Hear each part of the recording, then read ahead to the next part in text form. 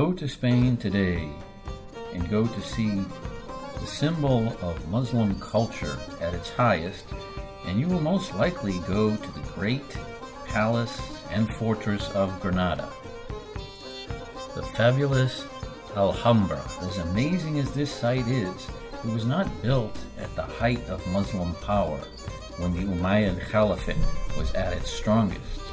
No, it was an expression of a Muslim state still holding on to a small foothold in the south of Spain before it would eventually be driven off.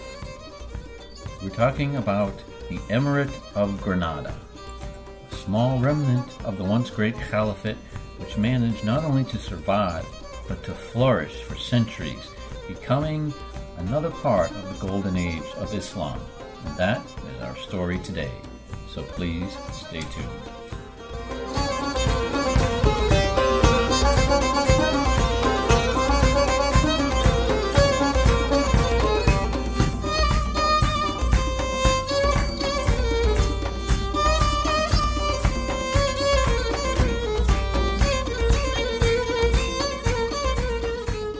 Okay, welcome back. Well, if you've been following the last two episodes, you know where we're at. The once great Muslim Caliphate in Spain had fought on and off wars against the Christian kingdoms, beginning actually right after the Muslims first arrived in Spain. But those wars took on a very different character when popes became involved, making the so-called Reconquista in Spain part of the Crusades, and at times an even higher priority than the Crusades in Palestine. The tide had turned against the Muslims with the fall of the once great Umayyad Caliphate in Spain in the year 1031. The Muslim side had a resurgence, as we saw, with the arrival of the Moroccan Berber dynasties, first the Almoravids in 1086 and the Almohads in 1147. But as we saw at the end of the last episode, the main threat to the Almohads, who had just inflicted a major defeat on the Christians to the north, in fact, was not the Crusaders, but actually rebellions back home in North Africa, and particularly it was in Tunisia. It was those rebellions that would eventually bring down the Almohad dynasty, who ended up ruling for a little over a century when it was all done. Muslim Spain once again disintegrated into an assortment of largely independent city-states, and the Reconquista took full advantage of this weakness. But this time, the momentum would never swing back.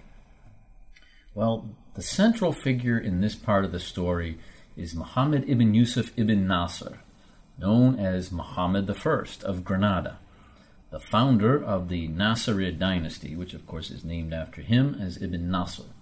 Well, this man, Muhammad, is a somewhat controversial figure.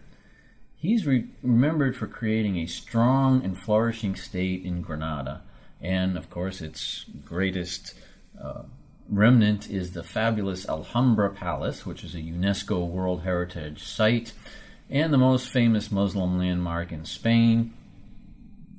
But Muhammad is also known essentially for giving up the fight against the Christians in the north and accepting a small foothold in the south that would survive for centuries.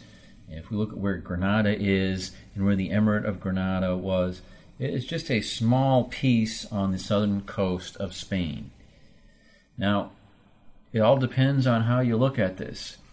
Was Muhammad ibn Yusuf the guy who sold out, who made accommodations with the Christians and gave up on the jihad that could have taken back the peninsula? Or was he a smart operator, someone who managed to hold on to something and actually managed to make it flourish and benefit the Muslim community in North Africa as well, instead of getting wiped out? Well, we'll never know, because we'd have to go back and find out what would have happened if he had acted differently. But, for better or worse, Granada is an important chapter in the history of the Muslim Golden Age, and Muhammad ibn Yusuf is a very important person in that history. So when we're talking about the Golden Age of Islam, Granada is like maybe a Silver Age, a minor Golden Age. So who was this person? Well, Muhammad ibn Yusuf was born in 1195 in the small village of Arjona, which is about 3/4 of the way down the Iberian Peninsula if you're going from north to south. And this town was on the frontier between Muslim and Christian territory. So that gives you an idea of how much things had shifted. Back in the glory days, the Muslim forces were pushing up into southern France and actually controlled parts of southern France. Now we're talking about a quarter, maybe, of the Iberian Peninsula still under Muslim control at this time and being attacked from all over. Now, Muhammad came from a humble farming family. In the Christian chronicles, particularly the chronicles of Castilla, which is the main ones we have, they emphasize his lower class background. However, once he came into power, the Muslim records would stress that his family, the Banu Ahmar, were descended from a companion of the Prophet. Now, this is pretty common, by the way. There are people everywhere in the Muslim world who claim descent from the Prophet or one of his companions. They are spread out in places that are pretty far away. But by the same token, you also have places you can visit in Ireland and England where supposedly Jesus and his family went. So, historical accuracy is not so much the big thing as what the claim stands for. It shows what you believe in and what you consider important. But the point is that Muhammad was not born into luxury. He was not born into the palace. And he had the character of a rural Sufi. We've talked about Sufis in the past. But he continued to dress like one even after he became the emir and had this huge palace. And the word Sufi comes from wool. It refers to these sort of coarse woolen garments that Sufis would wear, something you would expect like a herder to wear. And that's what he continued to do even after that. So he very much played on this rural image that he had. Well, we talked a lot last time about the Almohad dynasty from Morocco and how their fortunes went up and down. But when this man, Muhammad ibn Yusuf, was in his 20s, the Almohad dynasty finally fell. And the immediate cause is one that was going to sound very familiar, and that is the Sultan died without naming an heir. And as we know, in the Muslim world, there was no set procedure for how that worked. Okay, it didn't go to the oldest son. And we saw what that leads to time and time again. It leads to civil war. But really, the long-term cause for the fall of this dynasty was internal decline. So when you have a succession crisis at the top, which often happens, then that tears apart the kingdom. And so powerful dynasties, even when they have this, are able to survive. Remember, even after Harun al-Rashid died, there was a civil war between his sons, but that was still what is considered the peak of the Golden Age. Not so in this case. Basically, you had no one with the power to hold all the different city-states together, and they largely became independent, once again, which is how they had been before the Berbers shown up. And so this is the world that Muhammad would have known, and he learned to navigate in this environment, and he learned to carve out a place for himself. So the immediate catalyst for change, though, is going to be another guy. That's Muhammad ibn Yusuf ibn Hud. And those two names, being so similar, can definitely get confusing. And the important thing here, again, is not trying to remember all these individuals and where they came from, but what it says about the era, that there were people with power all over the place, and they were fighting for power. So anyway, Ibn Hud, he was a descendant of the family that once ruled the city of Zaragoza, which we saw in the past was an object of many battles between Christians and Muslims in the early days. It's in northern Spain. By this time, that area had been lost for centuries. But the family was still I mean, they migrated to the south, but they were still an influential family. Well, with the Almohads in decline, and the Sultan actually gone off to Africa to fight a rebellion there, Ibn Hud takes advantage of the weakness, and he rebels against the Almohads and declares independence. Well, it just so happens at this time the Almohads are in no condition to return and try and stop him, and so Ibn Hud ends up controlling much of Muslim Iberia, which of course is very much reduced from what it once was, but what's left he's pretty much controlling for about 9 years. Well, Ibn Hud wants to be more than just a local ruler who seizes power for a while and then loses it. He thinks he can build something bigger. Now, he's kind of right, but he won't be the one who does it. For the meantime, what he does is he declares loyalty to the Abbasid Caliph in Baghdad and proclaims himself to be Amir al-Mu'mineen, which is the Prince of the Believers, which essentially is the Caliph's deputy in Spain, the way the titles worked. Now, if you've been following the fortunes of the Abbasids in this series, you know they're really not powerful at this point. They never had influence in North Africa, and they never made it to Spain. Okay, so this is a very symbolic gesture. And even back in Baghdad, they have been greatly weakened. They're basically figureheads for the Turks. And if you're looking at the timeline, it's only about 20 years in which the Abbasids will collapse. They will lose Baghdad. But, you know, the Caliph is very useful because he's a figurehead. And so someone who wants to have legitimacy, you know, you get the Caliph to bless off on it, and that gives it legitimacy. And so they've been using Abbasid Caliphs, as a rubber stamp for a long time. In fact, even after Baghdad falls, the Mamluks in Cairo will move the Caliph to Cairo and use him as a total figurehead there. I mean, he has really no power whatsoever, but they can say, hey, we're ruling in the name of the Caliph. Well, Ibn Hud is going to do that. He's going to say, I am a servant of the Caliph over here, in which, you know, the connection between Baghdad and Granada, it's non-existent. So that's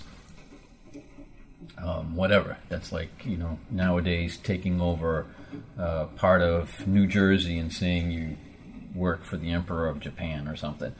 Okay, so this might have been the beginning of the Hud dynasty, except that Ibn Hud loses a major battle against the kingdom of Castilla in 1231 at Jerez.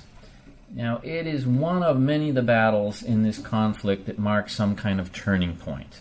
In this case, it's the end of his credibility and his popular support. How much so? Well, basically his name becomes, quote, the loser. And we've seen the Almohad sultans were known by names on variations of the victor, various versions of that. He's known as the one who lost. That's not generally a good thing if you want power. However, in this environment, Ibn Hud's loss is Muhammad ibn Nasr's gain. And this is the guy who eventually is going to establish a stable state that is going to survive, however improbably, for a few centuries. Now, this starts out really small. I mean, very small. We were talking about a guy in a rural village from a farming family. He actually lives in a tiny village out there. And so when Ibn Hud falls, all the cities start declaring their independence. Well, Muhammad's town of Arjona is one of those. And they actually do. The residents hold an assembly to elect a leader. I mean, they're such a small town; they don't have a leader. So let's vote. They end up picking Muhammad ibn Yusuf because he's a person they all respect. Among other things, he's known for his piety, his sort of ascetic lifestyle. Well, despite these humble beginnings, you would not think this is going to be the beginning of a dynasty at all, but dynasties come from very unlikely places. he has a small band of warriors, but he's very successful. And so, winning battles is what it's all about at this time. He manages to win some battles, and, things are right for him. The enemies are weak at the right times. His group manages to capture the former capital city of Cordoba. We talked about, was at once the greatest city in all of Europe, and the important city of Sevilla. I mean, now he's from a small town, but now he's captured, some of the most important cities in Spain. Well, he doesn't hold on to any of these for more than a month. And in fact, after he loses, he ends up declaring his own loyalty to Ibn Hud, the guy that we mentioned, the loser, who has now managed to build up some more support. So it would seem like he's just a flash in the pan and things are going back. But this is the difference between a smart leader, one who can adapt and change history, and one who doesn't. So Muhammad learns from this experience. And like him or not, this is going to change the course of history in Spain. These fights against the Christians are not going well. They tend to be losing. He's looking at the writing on the wall, and basically they can keep fighting amongst themselves, keep putting up a defensive fight against Castilla, but eventually they're just going to be driven further and further south until they're in the water. And so he makes the logical choice. If you can't beat them, join them. So Muhammad ibn Yusuf allies with the king of Castile, that's Ferdinand, to help him take over Cordoba and Sevilla. In the year 1236, Cordoba falls to Castile, and it marks the loss of the traditional capital of the peninsula.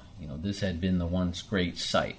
But in return, the king, Ferdinand, who is now the most powerful guy in the area, puts Muhammad in place as the ruler of Granada, which is located in southern Spain, very close to the Mediterranean and in Gibraltar.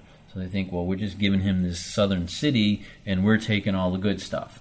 And in fact, Muhammad becomes a vassal of Castilla. He pays an annual tribute.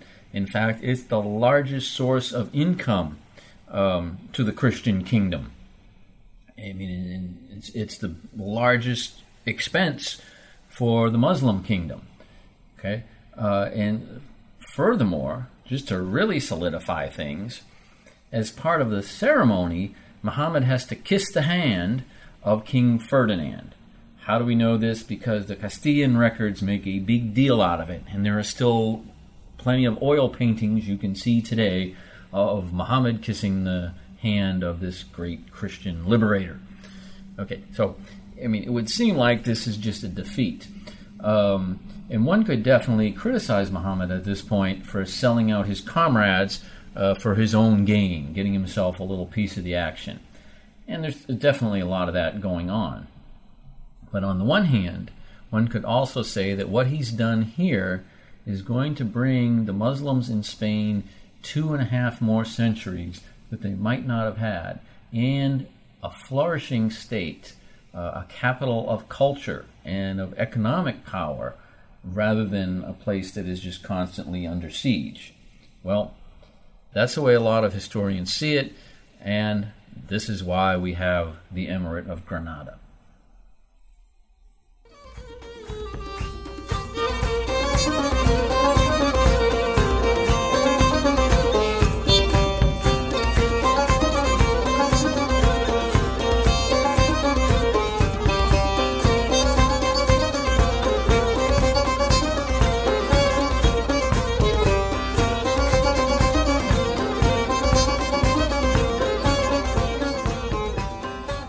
Okay, well, that's the story of Muhammad ibn Ahmar, and of course, he has to pass on power when he dies, but unlike what happened in the Almohad dynasty, power passes on pretty smoothly to his son, Muhammad II. This was planned all along, and that in itself is very significant. And Muhammad II is known as al-Faqih, is his name. Faqih is an expert in Islamic law. And that's what he was. That's what he studied. So he had an extensive educational background. And this also refers to the fact not only his own knowledge, but when he took over, he formalized the institutions of the emirate. So faqih, meaning making laws. So that's what he did. He even had served as chief minister or the vizier under his father. So he had a lot of political experience. The father's death was not too sudden or unexpected. And so this set up the pattern well. So we go from one strong ruler to another strong ruler, and then another one after him, who are going to really develop institutions, flesh them out, develop them even more elaborately. And this is just a big change from what has been going on in the peninsula for centuries, really.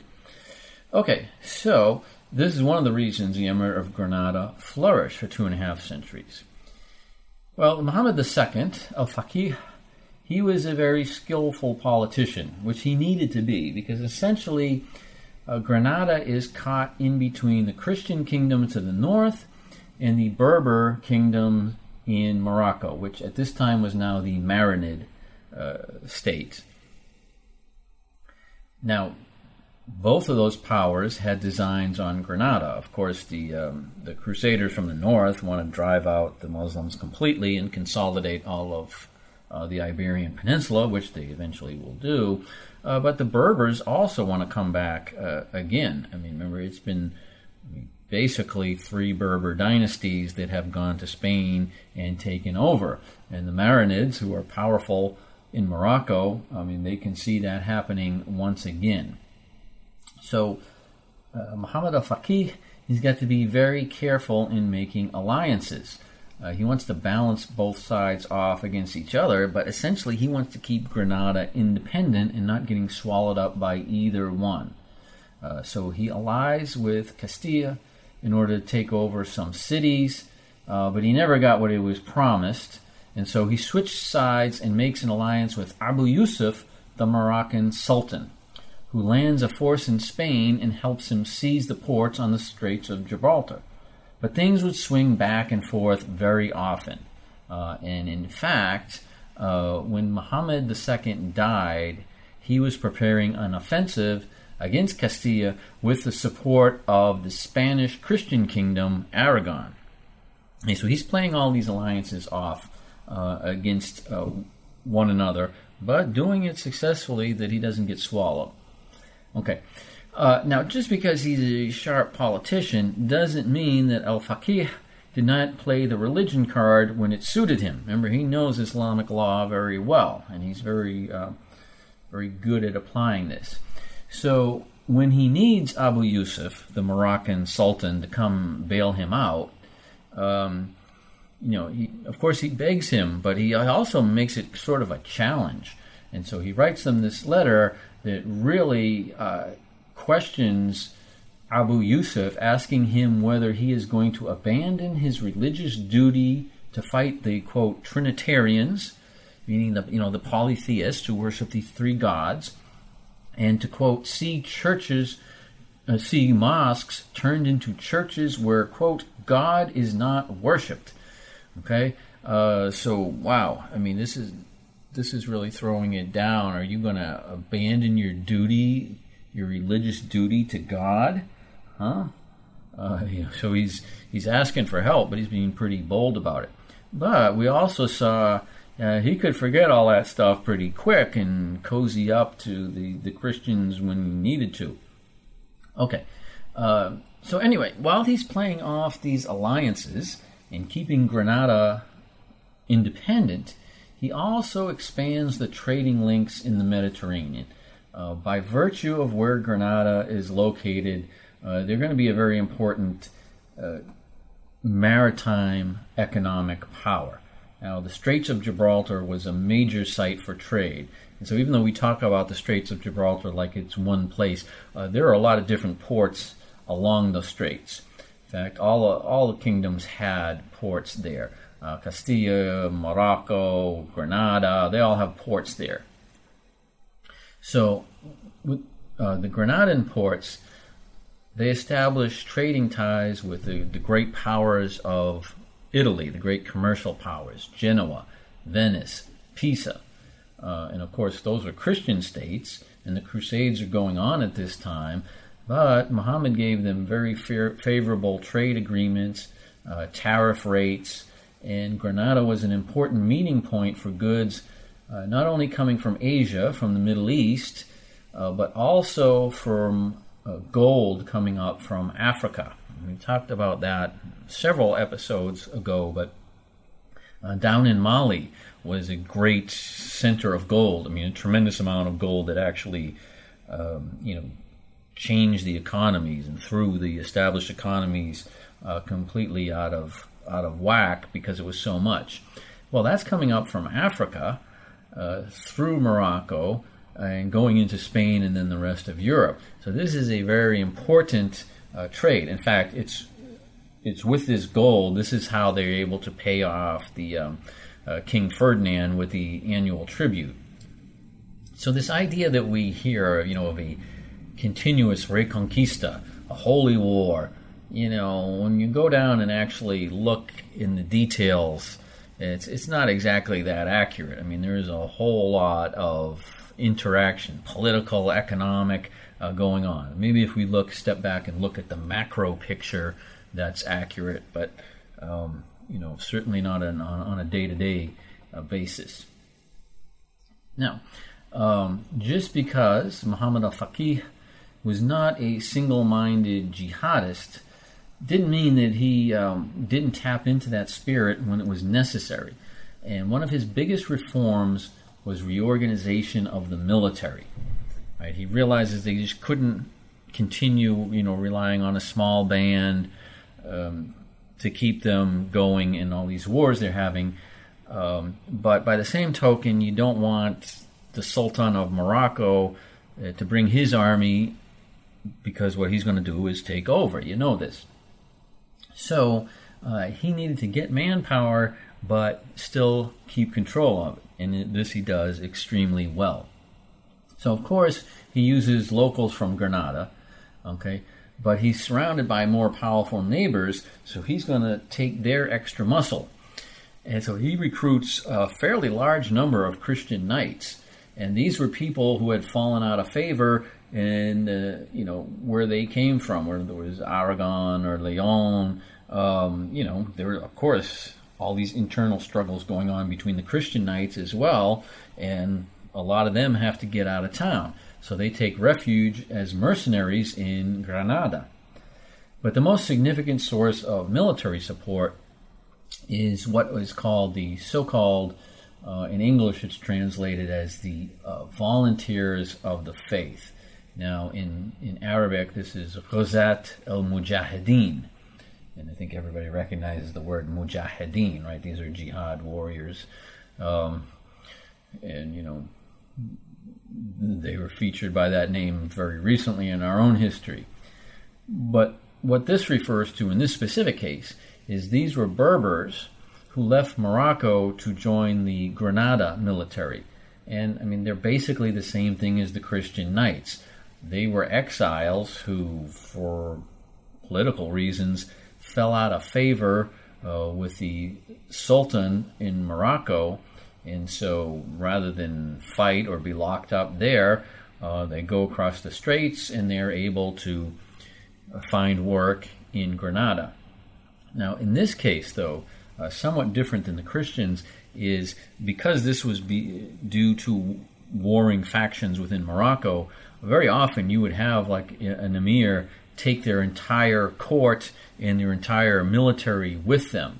So, instead of individuals, you're getting basically these entire Berber units showing up. And this was an appealing option for them because Muhammad would keep them together. And this would go on for a few generations until it became a threat.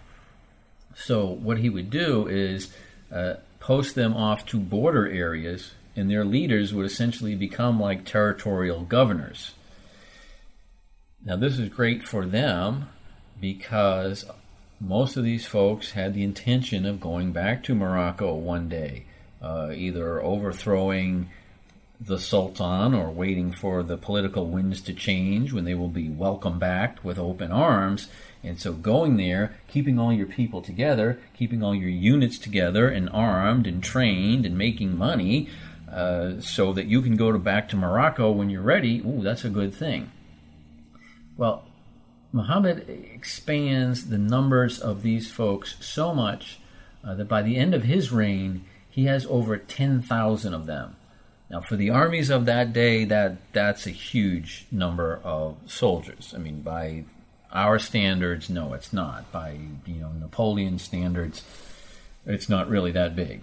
For Granada, for these armies, medieval armies, that's a very big force. And they're largely cavalry, which is also very useful. I mean, they can do a lot with that. In fact, so important do they become that the leader of the Mujahideen actually becomes an official in the Granadan government. And basically, he's not the defense minister. They've got a defense minister, but this is like another defense minister. So this works out pretty well. Okay, well, despite this, though, I mean, I'm making it sound very political, like people are doing this, for getting themselves ready for political gains. I mean, the jihad spirit is actually very real, just as much as the crusading spirit is very real on the Christian side. And it certainly establishes the legitimacy of both Granada and the Maridun leaders by undertaking this jihad. So, for example, the great traveler Ibn Battuta, who, we did an episode about him. I've got a book about him. He was the greatest traveler of the Middle Ages. This is the time when he lived, but he was a servant of the Marinid Sultan in Morocco, who he flatters shamelessly in his books. But later in his life, he went to Spain to participate in the defense of Granada against who was at that time King Alfonso X. And this is just one more episode in the shifting military maneuverings between both sides that now they're fighting Castilla. But when you read Ibn Battuta's version of this, it sounds like nothing but a genuine religious duty. He is in Morocco. He hears about the threat to these believers in Spain, and he did. He was a famous guy, well-established. He was close to the Marinid Sultan. He pretty much had it made. But he feels a genuine religious duty, and he goes off to Spain to fight. He's kind of an old guy by then. And, he makes Alfonso sound like a horrible person.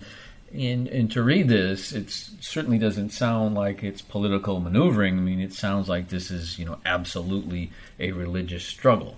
And, of course, the reality is that's what it was for a lot of people. It's both things at once. Well, eventually, though, as always happens, you outsource too much of your military power to somebody else, and it becomes dangerous. In this case, though, however, it is a testament to the leaders of Granada and the generations of strong, intelligent leaders that they have, that the Mujahideen do not end up taking over. But by the time we get to the Emir Muhammad V, he would realize they're becoming too independent, they're a threat to power, and so he essentially reins them in. And what he does is he makes them just individual soldiers in his army rather than letting them stay together and keep their own leadership. Well, that in itself is an accomplishment. This is one of the rare times in this series where we've ever described this situation and the outside muscle doesn't end up taking over. So this guy, he manages to not only stop them from taking over, but keep using them. Use them for what you need. And so this, again, is another indication of the kind of leadership we have. You're having good, strong leaders, at least for a while, for quite a while, about 2 centuries. Well, Muhammad al-Faqih, in addition to his military reforms, he would reorganize and strengthen the bureaucracy. He would establish a strong treasury. As I said, he expanded the courts systems. He expanded trade. But there was one other area in which he competed with Alfonso of Castile, and that was competing for scholars at his court. And things had not changed in this regard since the glory days. Spain was still home to some of the greatest minds in the Mediterranean region, and rulers, they sought to build prestige by sponsoring the best. Now, this may sound like a little bit of a strange thing. We're talking about a kingdom that is fighting for its survival. There's ongoing wars, religious wars. They're making deals to try and survive. But at the same time, they're sponsoring the arts. And they do. Now, while in the past it had been basically the Muslims, almost exclusively in Spain, as the ones who were recruiting talent. And if you remember, they were bringing talent from really all over the world that they knew of it to come to Cordoba and, develop their arts. Now it has become a contest among Christians and Muslims alike. And this is one reason why, if you look at the names of some of the great scholars of this period, the great Muslim scholars of this period, most of them have Latin names as well. And that's because if they're not going back and forth between sides, certainly their works are being translated on both sides. So Muhammad, he scored some real successes. He brought some great talent to Granada. One of whom, for example, was a great mathematician, Ibn al-Raqam, who chose to come to Granada even though he got a big offer, a lucrative offer from Alfonso. Now, there was one stipulation, though, and that was that al-Raqam would have had to convert to Christianity. So maybe he felt that was a little bit too much, but he did. So, in addition to all of this, of course, Muhammad II continued the work of expanding the Alhambra. And this is, if you remember, the name of the family is essentially the red. Muhammad ibn Yusuf is known as Al-Ahmar, which means the red. Now, Alhambra is a corruption of the Arabic word al-hamra, and hamra is the feminine for red, and so it's known as the Red Palace. But Muhammad is the one who really turns this from a fort into a palace, and so that's putting in some of the fabulous things that are in there, of which even more will come along. So every new emir adds to this palace, and of course now it's probably the biggest tourist site in Spain.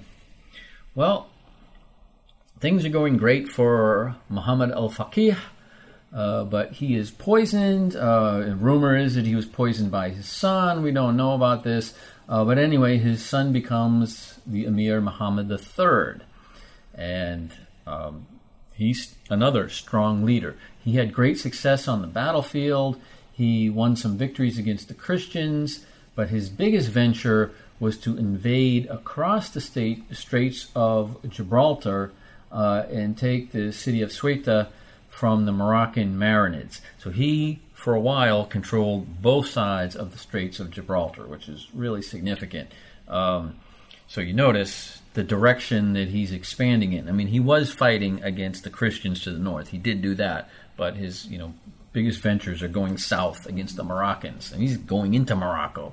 Okay, so that's pretty impressive. But success is not always the best idea in some cases, particularly if you're a small fish sandwiched in between two bigger fish. You don't want to draw a lot of attention. When you have three sides or more, actually, but three big sides, you don't want to emerge as the biggest threat to the other two. So, in this case, we get not only Castilla, but the Marinids in Morocco and Aragon, not the one from Lord of the Rings, but the Spanish kingdom of Aragon, they all unite against him. Notice that's north and south. So now we've got the Berbers in Morocco uniting with the Christians, essentially the Spanish Christians in Castilla, against the guy who's in the middle. Ooh, so there's a lesson there. Yes, Granada can survive by balancing the forces around it, but they shouldn't overstep their bounds. Well, as it turns out, though, that's not going to be what does him in. And, listening to these stories of this time, it sounds like you're, playing a game of coup or one of those, games where you have to watch from every side because, there's just threats coming from inside, outside, all over the place. As it turns out, this entire branch of the family, the one that started with Muhammad ibn Yusuf ibn Nasr, will end up being overthrown by a rival branch of the family led by someone named Ismail. And so all the future emirs would be of Ismail's line. Now, I don't want that to be confusing because Ismaili, normally when we say that, we're referring to a branch of Shiism. But the point is, basically, he's overthrown by a cousin. And so it's still staying in the family. It's still going to be the rulership of Granada. It's not the devolution like we've seen into all these competing principalities, but we do have a new line of the family that takes over. Well, the line of Ismail is noted for being very strict in enforcing Islamic law. In fact, Ismail himself, he banned alcohol, he enforced the tax on the Jews and the Christians, and he even forced Jews to wear distinctive emblems. So this is something that definitely didn't start with the Nazis. It happened a lot at times when Jews were persecuted. But significantly, he also won several big battles against Castilla and expanded the territory. So what we can see here is, we have a balancing act going on here. It's not a continuous Christian onslaught with the Muslims fighting, a defensive battle and losing, but there is a sense in which they have to balance going on the offensive and using that to bolster their legitimacy, but not going too much on the offensive that you get everybody turned against you. And emphasizing the flourishing of the kingdom and making it a great place for trade and a place that people want to migrate to, but also keeping up your religious credentials as well. It's like if you go too far in any one of these directions, you're going to get overthrown. And, that's it's happened already a couple of times, and it will continue to happen. But amazingly, Granada holds out and does well, really does well for a lot longer than you might expect.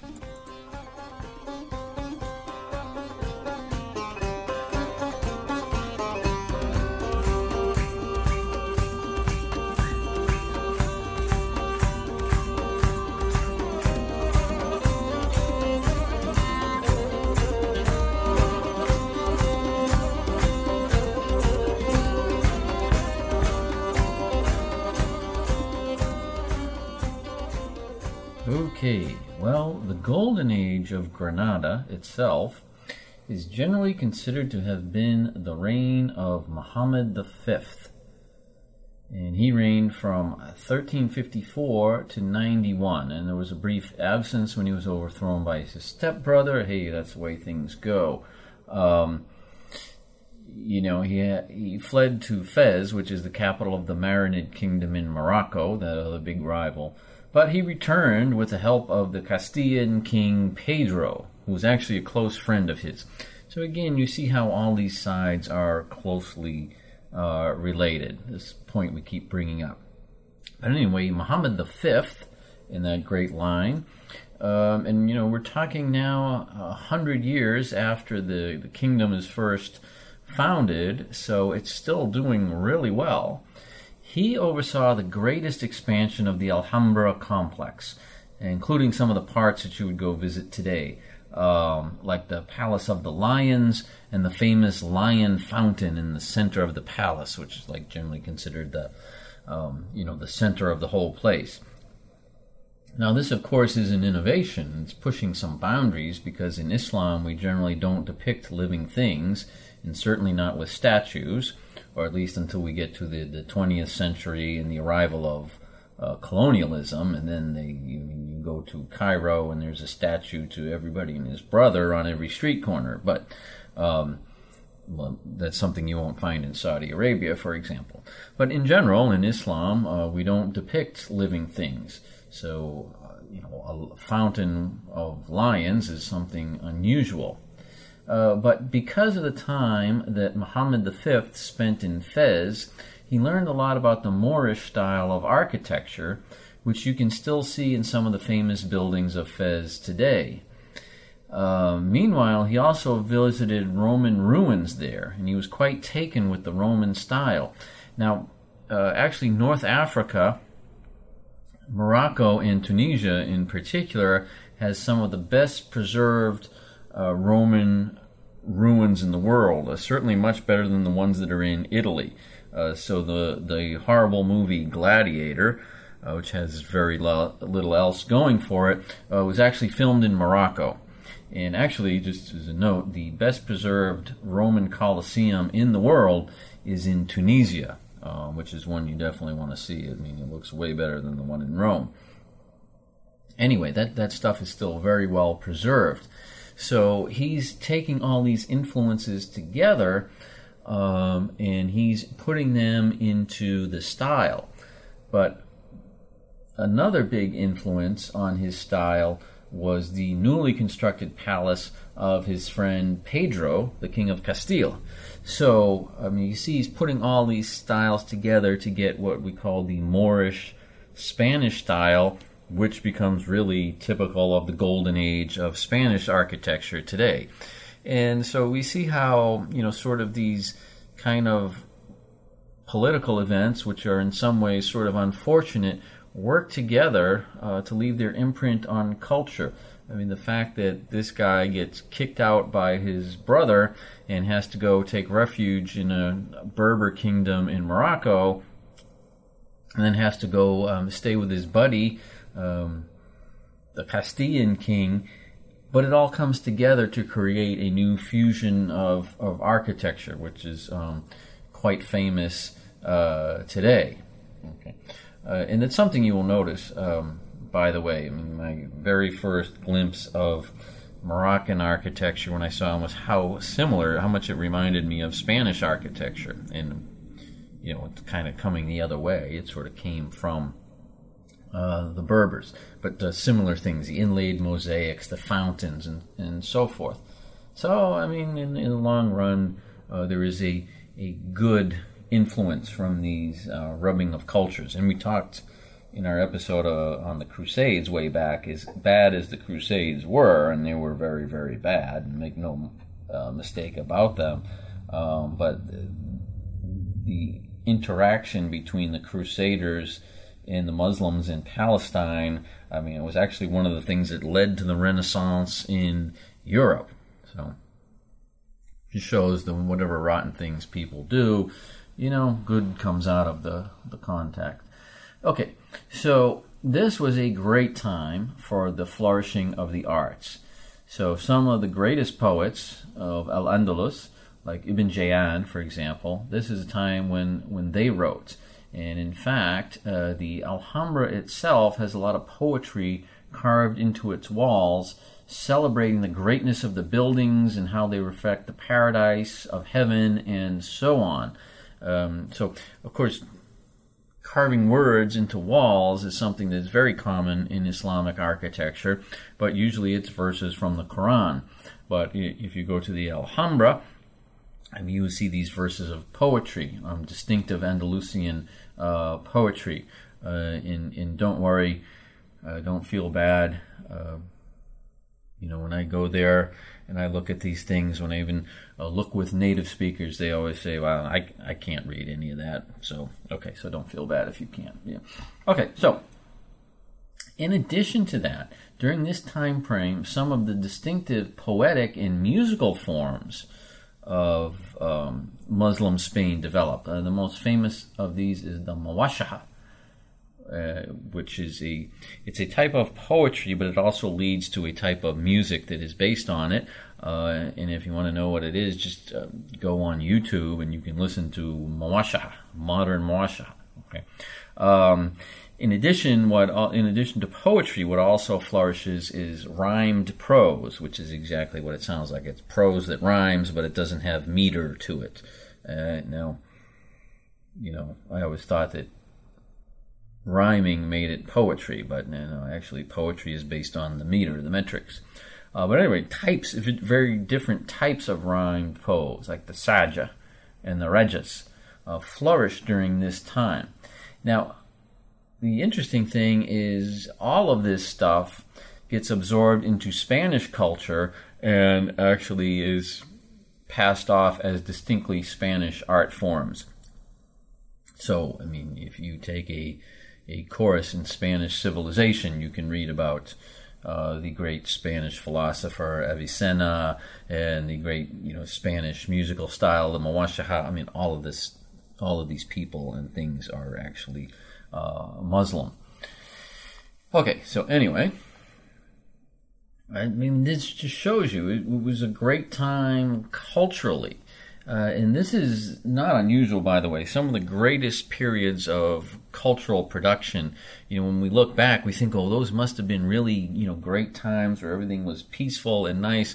In general, that's not the case. In general, some of the greatest productions, not just in Muslim society, but throughout the world,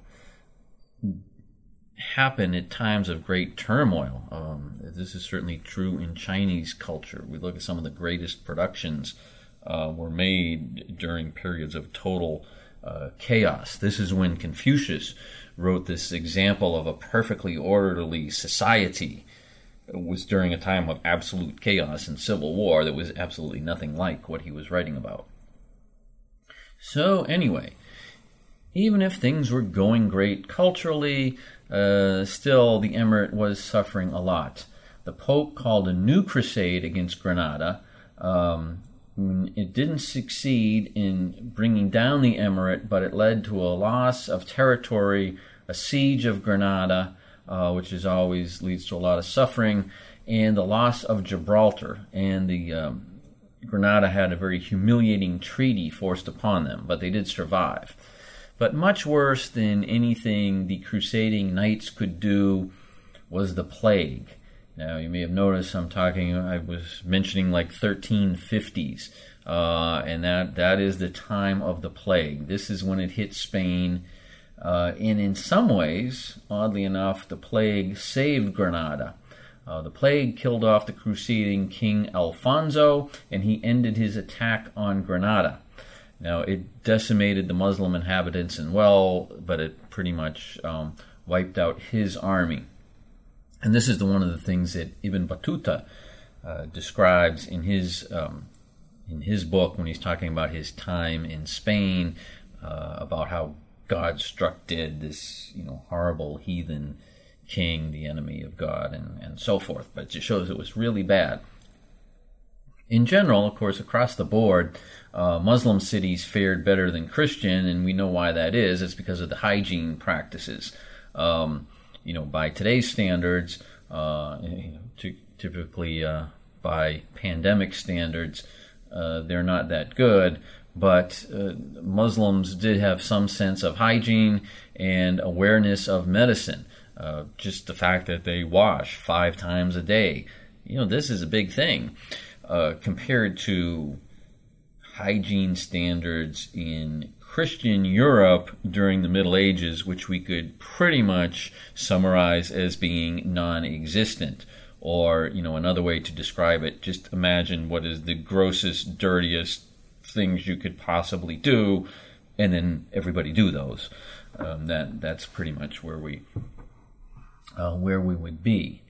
And so, for example, a big and telling difference was that Muslim scholars understood that this was a communicable disease. Now, I mean, they didn't have immunizations. They didn't really know how to stop it. But they had developed the idea that this was a disease that was passed from person to person, and they kind of knew where it was coming from.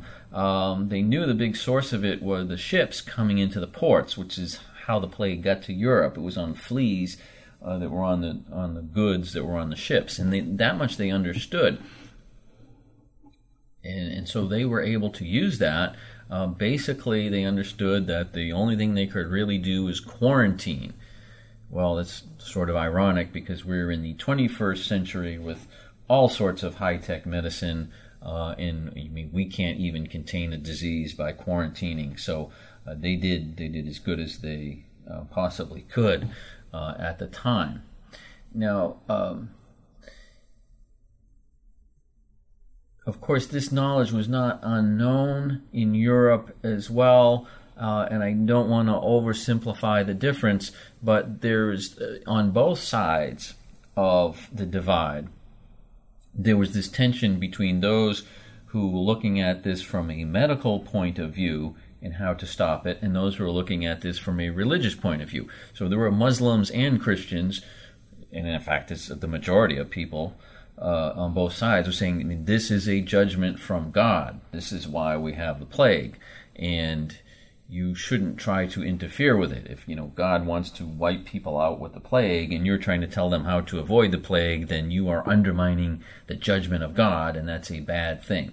Now, that happened on both sides, but we can say pretty well that this was a much bigger deal in Christian Europe. I mean, doctors were tried as heretics and witches for suggesting this. Okay. So among them, however, one of the greatest scholars in this regard was a man named Ibn al-Khatib. Now, if you look up anything about Granada's history, you're going to see this name a lot. And among the many things that Ibn al-Khatib did, he was a historian, and he wrote the history of Granada. So when we read about anybody, if we read about Muhammad V, we read about anybody, it's always Ibn al-Khatib said this, or he said that, and so forth. He is sort of the source for the day. So, I mean, as long as people remember Granada and study Granada, they will remember Ibn al-Khatib. But he did much more than this. He was also a doctor. He worked in medicine, which is, as you've seen, is typical. The idea of specializing in one discipline solely is really a modern thing. People were generalists back then. So he wrote a very influential text on the plague, which was going on right while he was living, and he discussed the likely ways it was passed on and what we needed to do. And if you read it, it just sounds, very, very ironic, because you could take almost all of this in transport it to a press conference today in 2021 with the COVID pandemic. But things like quarantining travelers, especially ships, quarantining the sick, burning the clothes of those who were infected, not sharing utensils and cups, and so on. So we haven't progressed that far. They didn't have hand sanitizer, but that was as well as they could do. Now, Ibn Khatib was condemned by both Christians and Muslims as a heretic for teaching people to subvert God's punishment. But it is worth noting that he was sponsored by a Muslim state, and so he had the official support there. Now, he went so far in doing this is to reinterpret a hadith of the Prophet. There is a hadith called the Plague Hadith, which was widely accepted at that time as being true, which said that the plague was a judgment on infidels. Now, it was referring to a different plague, a different epidemic that occurred during the Prophet's lifetime, and which hit hard on the enemies of Islam. But he said that this was a judgment from God and a blessing to the faithful. So when Ibn al-Khatib starts writing about the plague and saying, okay, this is what we need to do to stop it, there were people who said, wait a minute, we have this hadith of the Prophet that says, this is a blessing from God, so no, you can't. He famously said, he is quoted as saying that a hadith had to be modified based on scientific evidence available at the time. Now, a lot of people didn't like that. A lot of people today don't like that. You get in a lot of trouble with some people saying that. But this gives us an idea of what the society was like at that time. That you could say something like this, and it would be widely supported by the government. Okay, that's the 1300s. We jump forward to the 21st century, and in a lot of ways, it doesn't seem like we've made progress. Even right now, people are making a political and religious thing about not wearing masks. So anyway, that's not what we want to get off onto, but just a little interesting contrast. Okay, so Ibn al-Khatib was involved not just in writing history, but in making it as well. And like many great scholars, like most of them, he held important political positions. He was actually a very close confidant of the Sultan. But if Ibn al-Khatib represents the Granada of his time, then he definitely embodies the sort of intrigue and politicking that was going on all over the place, none of which will surprise you if you've been following this series. We think academia today has a lot of backstabbing and politicking going on. Much worse. They had actual backstabbing with knives back then.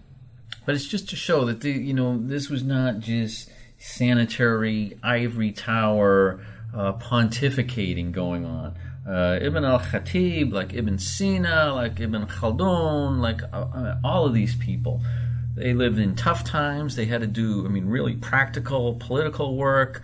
They had to fight for their survival.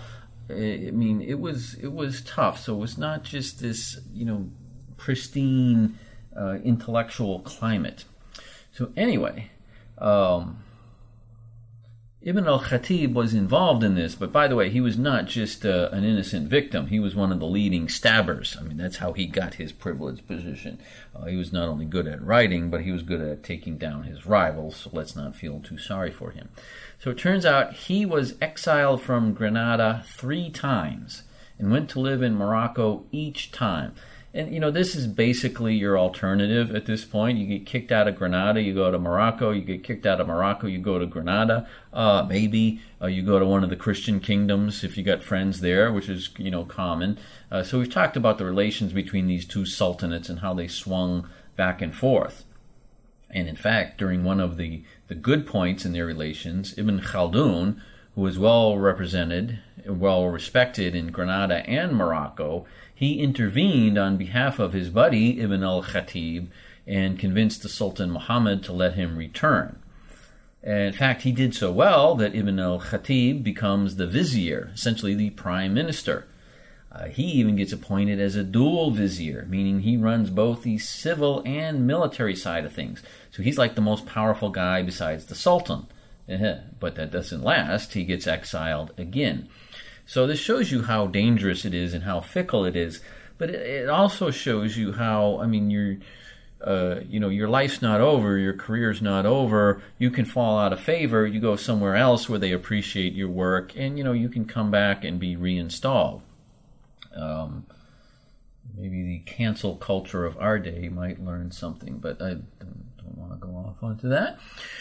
Okay, so anyway, during his good times, Ibn al-Khatib writes books about history, medicine, he writes lots of poetry, he writes about religion, and of course he makes a lot of enemies. He makes enemies for his ideas, but mostly he makes enemies because of competition, and people go, try to find a way to attack his ideas. So just to give you some sense of how this guy worked, he's doing great work, but he becomes jealous of Ibn Khaldun, who you remember was the guy who saved him and got him his job. But at this point now they're rivals. So he gets Ibn Khaldun kicked out of Granada. Okay, so this is the intellectual climate of the day. We've got some of the biggest names in Muslim culture of all time. Ibn Khaldun, Ibn Battuta. These are the big names. But you still got all this petty going on back and forth. Well, for Ibn al-Khatib, power is a dangerous thing. It's like a two-edged sword. You can destroy a lot of people with it, but if you have the power to destroy, then that means people will want to destroy you as well before you destroy them, and they sense that this is the kind of guy who likes to destroy people. Well, one of the big rivals that he develops is the chief Qadi of Granada. That's basically the leading religious official of religious law. So he feels that Ibn al-Khatib has too much power. The thing he needs to do is to convince the Sultan that Ibn al-Khatib is gathering too much power and he's now a threat to the Sultan. Well, we have seen countless examples of viziers that have turned their bosses into figureheads. So Muhammad is very wary of this, and so the Qadi wants to basically whisper in his ears, convince him that Ibn al-Khatib is a threat. Well, how would you do this in that day and age? Well, there's this big rivalry between Granada and Morocco. So what you're going to do is you're going to convince the Sultan that Ibn al-Khatib's loyalty is really to Morocco. And, well, he's had 3 stays in Morocco. He became very close to the Sultan there, and so that's essentially what happens. The Qadi convinces Sultan Muhammad that this guy is really a closet Morocco lover, and he's actually, his loyalty is with the Sultan of Morocco, and that's it. And so Sultan Muhammad turns against Ibn al-Khatib and has him exiled to Morocco. While he's there, the Qadi, who's a religious official, he declares Ibn al-Khatib's writings heretical. Okay, but when we look at his condemnation, it's basically a personal attack. He's not attacking his ideas as much as they come from this guy I don't like, who's a sleaze. Okay, well, in any way, this seems like it may be no problem for Ibn al-Khatib. Okay, he's been kicked out of Granada. That's happened before. Maybe this is the last time, but he's in Morocco, and he's protected by the Sultan there, and the Sultan loves him. And so, let them do what they want. I'll just stay here in Morocco, and I'll become a big star here. Except, as we said, Morocco and Granada are constantly in each other's politics. And so this time, it's the Sultan Muhammad of Granada who supports a coup that overthrows the Sultan of Morocco and replaces him with one of his buddies. And as one of his many acts of payback, now that Muhammad now has the basically influence over Morocco, he has Ibn al-Khatib smothered and his body burned. Okay, now just to remind you, while this is going on, they're fighting against Christian crusaders. Okay, and there's a plague going on. The plague of all time, and this guy is basically our best medical expert. But, somebody in this ongoing soap opera has convinced me that this guy is a political threat, so we're going to burn him to death. Well, he's already dead, but then we're going to burn him. Okay, so what's happening here is politics has interfered with the effective fighting of a virus. Does that sound familiar? Okay, so anyway, why do we tell you all this, nasty intrigue and sort of soap opera-like drama revolving around this one guy? Because when we look at it today, we see just a great scholar and all these great things he did. So, wow, he wrote in all these different areas, medicine, history, and so forth. And, we get an image of what life was like and what, he must have just spent all of his time in his library writing. When we actually look at what was going on and what he was involved in the process of doing all this, you see, it's like House of Cards going on here. And so this is just to give us a clarification of what it looks like. Was this a golden age? Yes. Was this a cultural flourishing? Yes. In the macro perspective, that's definitely what it looks like. But you get a microscope and you zero in, and it looks like something from Young and the Restless or Days of Our Lives, or one of these shows where people are backstabbing each other. Okay, well, despite all of that going on, all of that turmoil, the Emirate of Granada is still shining, and it looks like it can go on for a long time. But of course, this is not meant to be. So there's almost a century and a half left, but the Emirate of Granada will fall, and that will be the end of the Muslim rule of any part of the Iberian Peninsula. But not only will it fall, there will be a devastating surrender, and a really humiliating surrender that is imposed upon this emirate, which will leave a traumatic mark on Muslim-Christian relations for centuries, and definitely up till today. And so that's what we will look at next time.